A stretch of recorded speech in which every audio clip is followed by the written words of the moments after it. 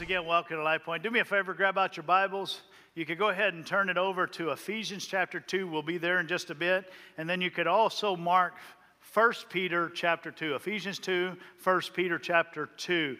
Also in your bulletins, you'll have noticed that you received a follow-along notes that will help you as we journey through the message today.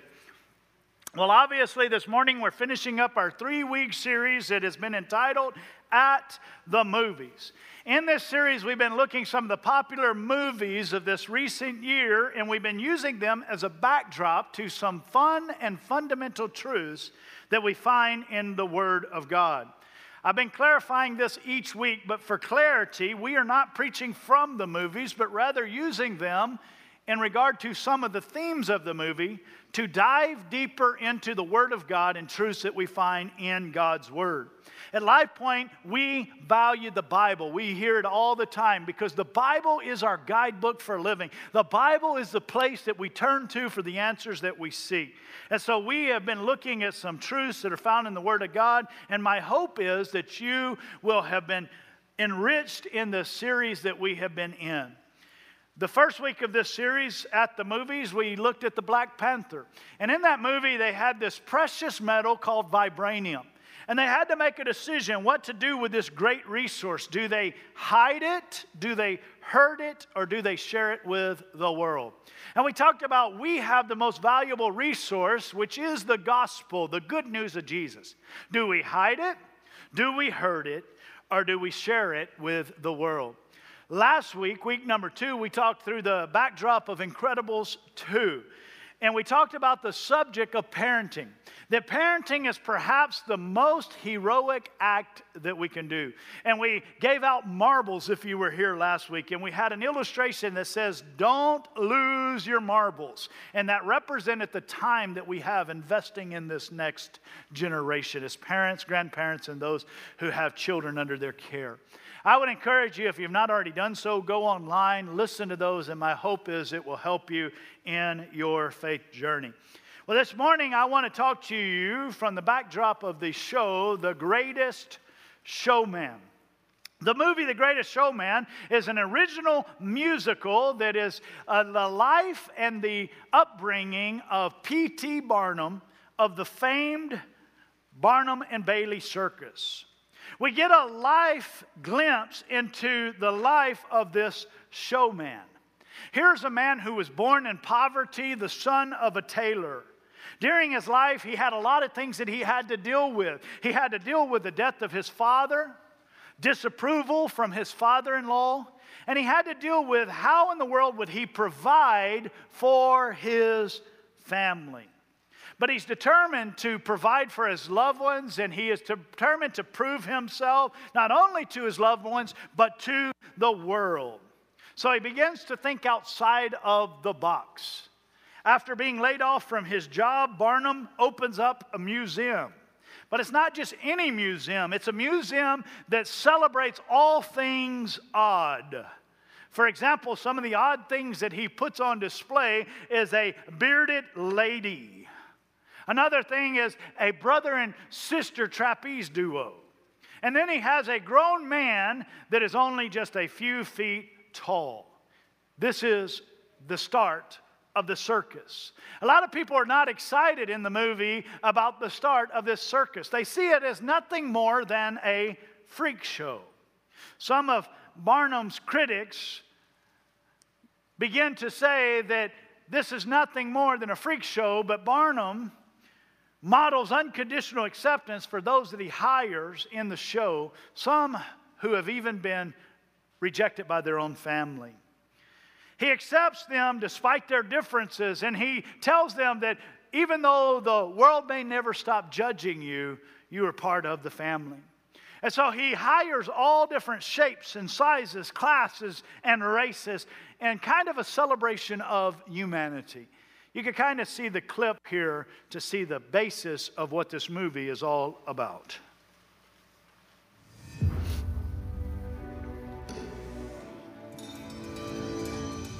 Girls, I think I've had an idea. Look out, 'cause here I come. And I'm marching on to the beat I drum. P.T. Barnum. at your service. I'm putting together a show, and I need a star. Every one of us is special, and nobody is like anyone else. That's the point of my show. Ready? Showtime.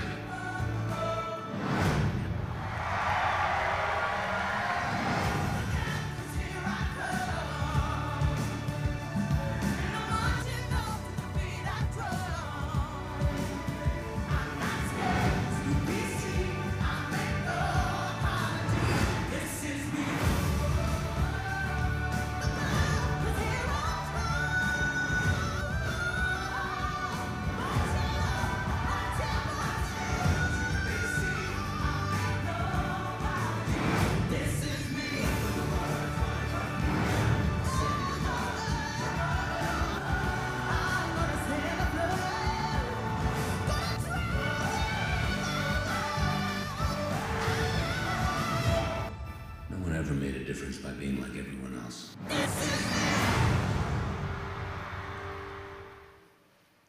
Throughout the movie, there is a number of different themes that we could use as a backdrop to some biblical truth. But perhaps one of the most prevalent themes throughout the movie is themes around identity. We see it in P.T. Barnum's life himself. After the loss of his job, he has all these insecurities that he deals with. He wonders, will his life even matter? He has identity issues. We see it in the characters that he cast to be part of his circus, part of the show. We could say that they are certainly a peculiar group of people. Perhaps we see it most, these identity issues, in the song that has become popular because of this movie, because of this musical. It's a song by the name of This Is Me. It's a very popular song that was nominated for an Academy Award for Best Original Song, and it actually won in that category a Golden Globe. Some of the truths that are proclaimed within this song sound something like this. Here's some of the words of the song. It says, "Look out, 'cause here I come, and I am marching to the beat I drum. I'm not scared to be me. I make no apologies because this is me." Another part of the song says, "I am brave, I am bruised, I am who I am meant to be. This is me." Another phrase from the song, "I won't let them beat me down to dust. I know that there's a place for us, for we are glorious. This is me." And finally, it says, "And I know that I deserve your love because there is nothing that I am not worthy of. This is me." These kind of thoughts are prevalent in the world in which we live today. About me, this is me. We hear it a little different than the words of the song, but we hear it all the time. We're told things like this in our society. Whatever makes you happy, it's all about you. To each his own. Perhaps you've heard this. Oh, you be you and you express your truth. Express your true self. On the surface, these thoughts are somewhat admirable, and even some way they seem to be desirable. But they are some things that have potential undertones that should cause pause for those of us who are Christ followers. See, no matter what the world tells you, and I'm not talking about your size or your looks, I am talking about when you say, oh, it's all about me. No matter what the world tells you, we need to understand this foundational truth in your notes today. Here's the foundational truth. The gospel of Jesus is not about you finding and expressing yourself, but finding Christ and expressing His glory. See, there is this popular thought that we are to find our true self. It's something that we are to take a look at in the flesh. But we need to take a fresh look at this thought and say, is this truly all that there is for a Christ follower? When we find ourselves, when we truly find our true selves, when we look in the mirror of life, we may not like what we see looking back at us. Understand, in Ephesians 2:1, it tells us that it's not all just about you and about me. I want us to explore some of the passage here in Ephesians 2, beginning in verse 1. It says this, you, and by the way, that's me too, you and I, were dead in the trespasses and sins in which you once walked, following the course of this world. In other words, the way the world lives, it's all about trespasses and sin and flesh, and this is what makes me happy. This is my own way. He says, you were dead in the trespasses and sin, following the course of the world. Following the prince of the air, the spirit that is now at work in the sons of disobedience, among whom we all, the word all there, that's you, that's me, we all once lived in the passions of the flesh. In other words, whatever makes me feel good. Sins and trespasses of the flesh. Carrying out the desires of the body and the mind. And thereby we were by nature children of wrath like the rest of mankind. Wow! That's a different picture, right? This is me and this is you. The Bible says in and of ourselves that we are dead in our trespasses. We are dead in sin. Romans 3:23 says it like this. All have sinned and come short of the glory of God. All. Here, you want to write this down because this is going to make you a biblical scholar and you can share this at work tomorrow. That word all there, you see it there? All have sinned and come short of the glory of God. You know what that word in Greek means? It means all. Yeah, there you go. It means you. It means me. We may look all nice and dressed up today and ready for church, but the truth of the matter is we have all sinned and come short of the glory of God. Romans 6:23 goes on to tell us that the wages of those sins are death, separation from God. We are all sinners. When I look at the mirror and begin to see me, I might not like what I see. Ephesians 2 says you are dead in your trespass and sin, walk in the ways of the world. This is me. It goes on in verse 4. And this is perhaps some of the best words in all of the Bible. It says, you were dead in your trespass and sin, but God. But God. And it goes on and says, being rich in mercy, because of the great love which he has loved us. Even when we were dead in our trespasses, he made us alive together with Christ. By grace you have been saved and raised up with Christ and seated with him in heavenly places in Christ Jesus, so that in the coming age he might show forth the immeasurable riches of his grace and kindness towards us in Christ Jesus. For by grace you have been saved through faith, and this is not your own doing. He said, this is me. What you look at and what you see is brokenness, sin, depravity. He says, but it is not, it's by grace you have been saved, and this is not of your own doing. It is the free gift of God. You see it in Romans 6:23. For the wages of sin is death, separation from God. But the gift of God is eternal salvation and life through Christ our Lord. Wow. Do you see the truth there? This is me. The gospel of Jesus is not about you finding and expressing yourself, but finding Christ and expressing his glory. The gospel, the good news, it's not about who we are, it's about whose we are. Can I ask you a question? Who do you belong to? When you know not only who you are, but whose you are, it changes everything. And today, before this service, man, this morning, we already had some folks that said, man, I want to step across that line. I want to accept the Lord as my Savior. It's not about me. In all that I've ever tried to do, I could never earn salvation. But he says there is a free gift that Jesus that died on the cross, never having sinned, God in the flesh, comes and says, I am drawing you today. The Bible says it's really easy as ABC. I say this all the time, admitting, God, I can't do it.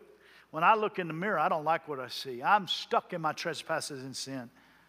Believing that he is the Christ, the Son of the living God, that came to this earth and died on the cross, taking our sins even though he had no sin, and confessing him as Lord, saying, God, I give you the keys of my life. And before the service is out, some other folks today are going to say, I want to be in that family.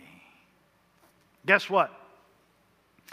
The family of God is all about finding Him and expressing His glory. Another truth in your notes, you see, Christ followers, when we become part of that family of God, when we say, God, I give you my life, we are called peculiar people. I want you to admit it. Just like some of the peculiar people in The Greatest Showman, you and I, if we are Christ followers, are peculiar people. We tend to be a little bit different. I want you to turn over with me to 1 Peter chapter 2, verse 9. In the King James Version, this is what it says. But ye are a chosen generation, a royal priesthood, a holy nation, a peculiar people. According to this verse, Christ followers are peculiar people. Let me have a question for you. Have you ever met some peculiar Christ followers? Some Christ followers that maybe are a little weird, if you will? Is anybody sitting beside some peculiar Christ followers today?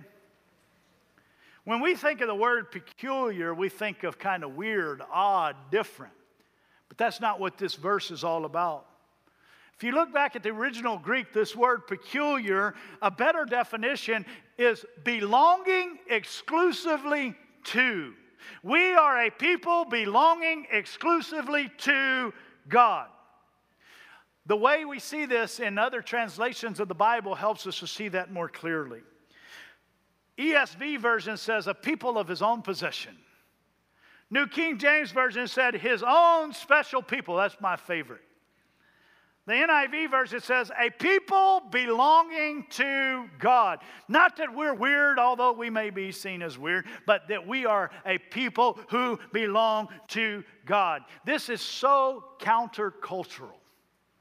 Different than what the world would say. The world would say, it's all about you. Live your own life. Express your own truth. He says, no, it's about being a people that are God's own possession. It's not no longer about me. This is me. But it's about knowing Christ and expressing His glory. We are to be a called out, peculiar, God's possession people. So, if we belong to Him, we must walk in this truth. And here's the truth. If we are called out by Him, if we are His people, you must take your cue from the one who made you. I was so proud of that. It rhymed. Are y'all excited about that? I'm excited about that. If we belong to Him, we are to take our cue from the one who created you. In this movie series, we've looked at 3 different movies. 3 drastically different types of movies. They had a lot of differences, but they all had a couple of things in common.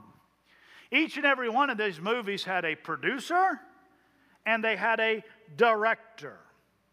They had a producer and a director, someone who directed the thing that had been previously drafted. Somebody had drafted what the movie was going to be all about, and then they directed the actors how to act this movie out. Most of the times, actors are not also directors. They simply looked at the script, they follow the cue cards, and say, lead me in the way that I am to act this out. They see the scenes that have already been drafted, and they live it out as they have been directed. There's a lot of freedom in that. As Christ followers, we don't have to have this life all figured out because we didn't write our beginning from our end. We just have to look at the cue cards and say, God, in your word, would you guide me? Would you lead me by your Spirit?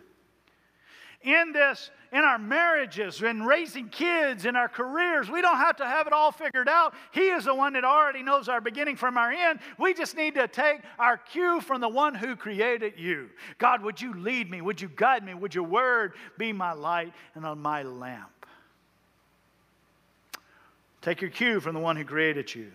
He knows your beginning from your end. He wrote the story. He drafted it. Jeremiah 29:11 is for the children of Israel, but I believe it's still true for you and for me. He says, I know the plans that I have for you, declares the Lord. And they're good plans, by the way. Plans to prosper and to not harm, a hope and a future. He says, I know the plans. Why does he know the plans? He wrote the plans. He was the one that drafted this show called life for you. Question is, are you taking your cue from the one who created you? Are you looking at the cue card? Are you looking at His Word for guidance? So, we've learned so far the gospel of Jesus is not about you finding and expressing yourself, but finding Christ and expressing His glory. We've learned that we are a peculiar people, that we are His possession. What does the Bible then say about us if we are His possession? I want you to look again at 2 Peter chapter 2. And as I do, I want you to look through the lens of this is me. If I am in Christ, this is what He says about you and about me. If I'm not in Christ, this is what could be said about me. Listen to what he says. But you are a chosen race, a royal priesthood, a holy nation, a people of His own possession, again, a peculiar people, that you may proclaim the excellencies of Him who called you out of darkness into the marvelous light. Once you were not a people, but now you are God's people. Once you had not received mercy, but now you have received mercy. And it goes on. What are some of the things it says about those of us who are Christ's followers? It says, if you are His own possession, you are chosen. I love that word. You are chosen. In the ESV translation, it says you're a chosen race. In the KJV, the King James Version, it says you are a chosen generation. When you hear the words you are a chosen race, when you hear the words you are a chosen generation, you think of people who are the same ethnicity or the same age range, but that's not what it's talking about here. We have something in common more than that, and that is that we have been chosen. Chosen by God, chosen for God. I wish you could just see the beauty of that. You have been chosen by God and for God. In the Old Testament, the children of Israel, and even today, they were considered God's chosen people. God spoke to Abraham and He said, I am calling you out. You are a peculiar people. You are set apart. You are my chosen people. I am going to give you a nation, Abraham. In the New Testament, Ephesians 1 and 4 tells us God chose us before the foundations of the world, that He loved us. John 15:16 says, you did not choose me, but I chose you. Wow, He chose you. He chose me. If I was Him, I probably wouldn't have chosen me. I'd still be sitting on the bench. But He chose us. He sends His Son for our sins. For God so loved the world that He gave His only begotten Son, that whoever would believe in Him should not perish but have everlasting life. He chooses to love us, and He gives us a choice to become the sons and daughters of the Most High. The question is, what do you do with that choice? Can I tell you, I've just felt so prompted when I was writing this message today that somebody in this place is dealing with depression. Can I give you a secret? You are chosen and you are loved. Somebody else in this place is overwhelmed with some issues. Remember, hey, you're chosen and you are loved. There's a single struggling mother in this place, and you're wondering, how is this going to happen? The world's caving in. You are chosen. You are loved. You fill in the blank. Whatever it is, the world is caving in. You are chosen. You are loved from the foundations of the earth. He knew your need, and He chose you.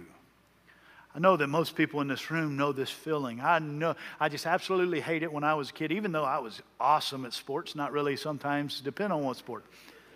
But I hated the playground pick. You know what I'm talking about? They line everybody up, and there's two team captains, and they begin to pick. I want you first, and I want you first. Everybody hated that moment. It didn't matter how good of an athlete you were. You did not want to be picked last. You wanted to be picked first. Can I tell you that when God, I don't know how He does it, but He loves us all equally. He is no respecter of people. And the Bible says you are His first round draft pick. That when He looked down in the ages of time, He chose you. He loved you. He picked you. What a beautiful illustration. We are God's chosen people. He says you are a chosen generation. He goes on, He says you are a royal priesthood. If you are in Christ, you are a royal priesthood. What do we do as priests? The Old Testament priests were mediators between God and between Israel. In the New Testament, we have access to God's presence because of Jesus, and we can go into his throne room. In the Old Testament, priests would perform animal sacrifice to appease the Lord. In the New Testament, Jesus has performed the final sacrifice by dying on the cross for our sin. No longer need for that because he was the blood of the Lamb that was slain for us. But now, we as Christ followers, and it's a kingdom of priests, the Bible says, we are able to do a sacrifice of sorts. The Bible says we present our bodies a living sacrifice, holy and acceptable. It's a spiritual act of worship. You're a priesthood. Another thing it says here is you are a holy nation. Israel in Exodus 19:6 was called a holy nation. A holy nation. The word holy here is separate or set apart. In 1 Peter chapter 2 that we're looking for, it goes on to say, because we are called out of darkness into his marvelous light, we are to abstain from the passions of the flesh, which war and wage against our soul, because we're set apart, because we're peculiar, because we are his possession. Listen, I don't care what the world tells you, the Bible still is declaring to us that if he has called us out of darkness, that we are to walk in his light and in his truth. This is me.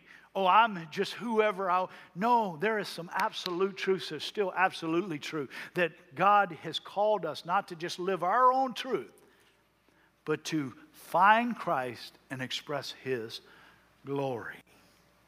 A holy nation.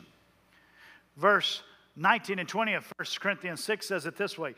Or do you not know that the body is a temple of the Holy Spirit within you, from whom you have? You are not your own, for you were bought with a price, the price of Jesus. So, because you are bought with a price, glorify God in your body. Let me just express this. I felt that I need to tell somebody this today as I was writing this message. Happiness will not ever be found without holiness. I'm not talking about a holiness that is self-righteousness. Your self-righteousness is filthy rags in comparison to God's holiness. I am talking about right standing with God under the covering of God through the Son Jesus that causes us to have a desire for right living. If you are a Christ follower, Life Point, I don't care how, you're going to hear this from me from here on out. As we continue to expand, God has still called us to be a people who are called out and set apart and holy and walk. We shouldn't be able to do the same things we used to do. The Bible says the old is gone, and behold, all things are made new. Next week when we do baptism, that's a symbol of what it's all about. When we go under that water, we're telling the world it's nothing about the water that saves us, but God has saved us and the old man has passed away, and behold, all things come new. How do I walk in right standing? God, I love you and I fall in love with you so much that I don't want to live in a way that would dishonor you. And we fall in love with Jesus. And we become to be more and more like him. He has called us to be a holy nation, not in our own righteousness, but in right standing with him that causes us to desire to walk in right living. And everybody who believes that, at least three say amen. Amen. He goes on, he says, you're his possession. We've already talked about that, a peculiar people. Real quickly, I want you to see that he has also said that you are called out. 1 Peter 2:9, called out of darkness into his marvelous light. Before you were saved, you were walking in darkness. But he called you out of darkness. And somebody in this room, he's calling you out. You say, oh, this is me. This is my identity. I'm stuck in this sin. I'm stuck in this shame. But he is calling you out of darkness. The greatest showman is calling you out. He's drafted you. He's drafted your life. Will you let him direct your life? When I was a kid, I was pretty good at this game. I've told you this story before, but we would have some epic hide-and-seek games when I was a kid. Anybody used to play some hide-and-seek back in the day? Well, man, we had 8 of us in our household, and then always somebody else was there as well. There were 6 of us kids, my mom and dad, and we used to play some pretty crazy games of hide-and-seek. I remember one time we were playing hide and seek. My dad took it so seriously. He had been working on a pickup truck in front of our yard there, and we're doing our count 1 to 100 or whatever. Next thing we know, we start looking for Dad, looking. Finally, we had to give up and say, Dad, where are you? He had gotten down into the engine compartment of the truck and wrapped himself around the engine and had somebody shut the hood on top of him, because he wanted to be the winner of that game. We had some epic hide-and-seek games. Well, I've shared this with you before, but one game in particular I remember very clearly. I was very young, maybe even 6 or 7 at the time. I don't remember. But we were out in the deep East Texas. I mean, where you don't see any traffic lights. It's dark outside. There's pine trees everywhere, and you can see nothing but stars above you. And we were in deep East Texas with a bunch of our family, and we decided we were going to have a hide-and-seek game. And boy, it was a good game. And I was young, but I said, I'm going to win this game. And I went and I climbed up in a tree. I hid just in a certain way, and everybody started to be found by the seekers.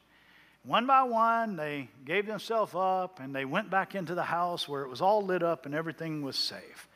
Until finally, I was the only one still there. And at a young age, I was hiding and having fun with it. I would do what you call throwing your voice. If you're ever in the country, you know what I'm talking about. You would throw your voice. You would do your hands like this, and it would sound like you were over there. I'm over here, and they would go there and here and there. And they couldn't find me until finally they called out to me in the darkness and said, listen, we're tired of it. We're going back in the house. You're going to be left all alone. Can I tell you, I came out of darkness into the marvelous light. I mean, I'm country, but don't leave me outside at the age of 6 or 7 all by myself. I went to the safety of the house to the light. Some of us are in hiding. Hiding of sin, hiding of shame, hiding of addictions, hiding of issues that we're trying to carry on our own, that relationship that we're trying to fix. And God is saying, you don't have to do it on your own. I'm calling you out of that into. Sometimes we focus on the out of, well, I've got to leave this and leave that. I don't want to be a Christ follower because that doesn't sound any fun. But can I tell you, he says, I am calling you out, but we forget that he didn't end the verse there. He says, I'm calling you out of darkness, but into the marvelous light. If you only knew what he was calling you in to.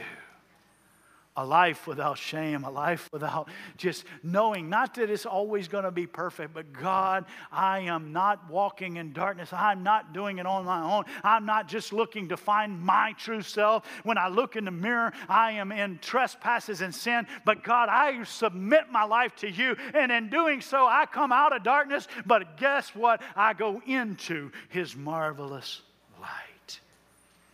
He's calling you out. Someone's in hiding. He's calling you out of shame, despair. Maybe for you it's self-reliance. Not only out of something, but into something. Can I tell you, it will change the way I see me. I'll look in the mirror and I'll still see that, hey, I'm broken, but I'm also blessed. I'm a sinner, but now I'm saved. I had shame, but now I'm free. I had sorrow, but now I can have joy. Joy is, by the way, different. Somebody needs to understand this. It's different than happiness. Happiness is about your happenings. When you come to Christ, I can't guarantee you that your happenings will change, but you can have joy in the midst of your happenings. And you say, listen, I'm called out into your marvelous light. One last truth, and I'll just real briefly talk about this one, but you can look at this, that is found in 1 Peter 2 and 9. Not only are you called out, you are commissioned. He says, I called you out of darkness into the marvelous life to proclaim the excellencies, proclaiming the excellencies of him who called you out of darkness into his marvelous light. This morning, I want us to wrap up this series with some self-reflection. Let's look in the mirror for a moment. This is me. And instead of celebrating just me, say, God, I want to see you in me. The greatest showman of all, he scripted a story for you. He has drafted and he desires to direct your path. He has a story that he's written for you specifically. He wants to cast you in the leading role. You're going to let him direct you. in the way that He has drafted your life? Will you begin to take the cue from the one who created you? Heads bowed and eyes closed all over this place. I want us to begin to examine and say, God, how would this message speak to us? It's not just about a movie. It's about some very strong truths of God's Word. And right now, God, would you begin to examine my heart? Would you begin to call out some stuff? Would you begin to highlight some areas where I've been doing it on my own, but I need to begin to take the cue from the one who created me? Holy Spirit, would you begin to speak? I think I've shared what you would have me to share today. But now, would you do what only you can do by your Spirit? We are people who believe that your Spirit still speaks to us. Would you begin to speak to our hearts and our lives? I've spoken to this congregation, but you're speaking to us as individuals now. Heads bowed and eyes closed. Somebody needs to accept Jesus as your Lord and Savior. You've been doing it on your own. You want to admit that I need you, Jesus. I've been running. I've never known you. I believe that you are the Son of the living God. God in the flesh, never having sinned, died on the cross to take my sins. And I want to confess you as my Lord. Just a moment, I'm going to pray for you. And if that's you, man, this is time to start that journey with Jesus. Somebody else in this room, it's not that you're not a Christ follower, you are. But you've been directing some of your own affairs lately. God, I can do this on my own. This relational issue, this sin issue, I've been trying to carry on my own. Maybe you're stuck in the darkness of shame. Maybe for you, it's some other issue that you say, God, you're just highlighting and you're just speaking to my spirit. And God, I want to admit to you that I need to correct course. I need to take my cue from you. I need to be directed by you. It's not your own righteousness, but it's our submission to Him and saying, God, I need you today. If that's you, I want you to begin to confess that to the Lord. The Bible says when we confess our sins, when we confess our shortcomings, He's faithful and He's just. He'll forgive us right now. He'll begin to work on our hearts. All over this place, however you need to pray, would you begin to respond? Dear Heavenly Father, not even asking for uplifted hands, because in this solemn moment, I just want some people to pay close attention to you. And as I'm praying, there's somebody who needs to accept you as Lord. Right now, they're going to pray their own prayer, and they're going to say, God, this is where I'm at. This is the truth and my reality of where I find myself. I don't like what I see in the mirror. I need you to come in and make me new in you. I know I'm not worthy, but you love me so much that you chose me. God, right now, I accept you. If that's you, begin to tell Him, God, come into my heart. I admit, I believe, and I confess you as Lord. God, I pray over others in this room. They are already Christ followers. But you prompted something in their spirit about this message today. God, we're going to confess it. Begin to talk to Him right now. Tell Him what's going on. Dear Heavenly Father, I confess that I've been doing it in my own strength. God, I confess that I've been directing my own affairs. God, I confess in my life I have not walked in the fullness of what it means to be a chosen and holy and a set-apart people. And God, I confess that right now. God, I confess that if I'll turn over the keys fully, that you'll direct me in the way that you have drafted the story. I repent. I ask you to set and correct course in Jesus' name. Amen and amen.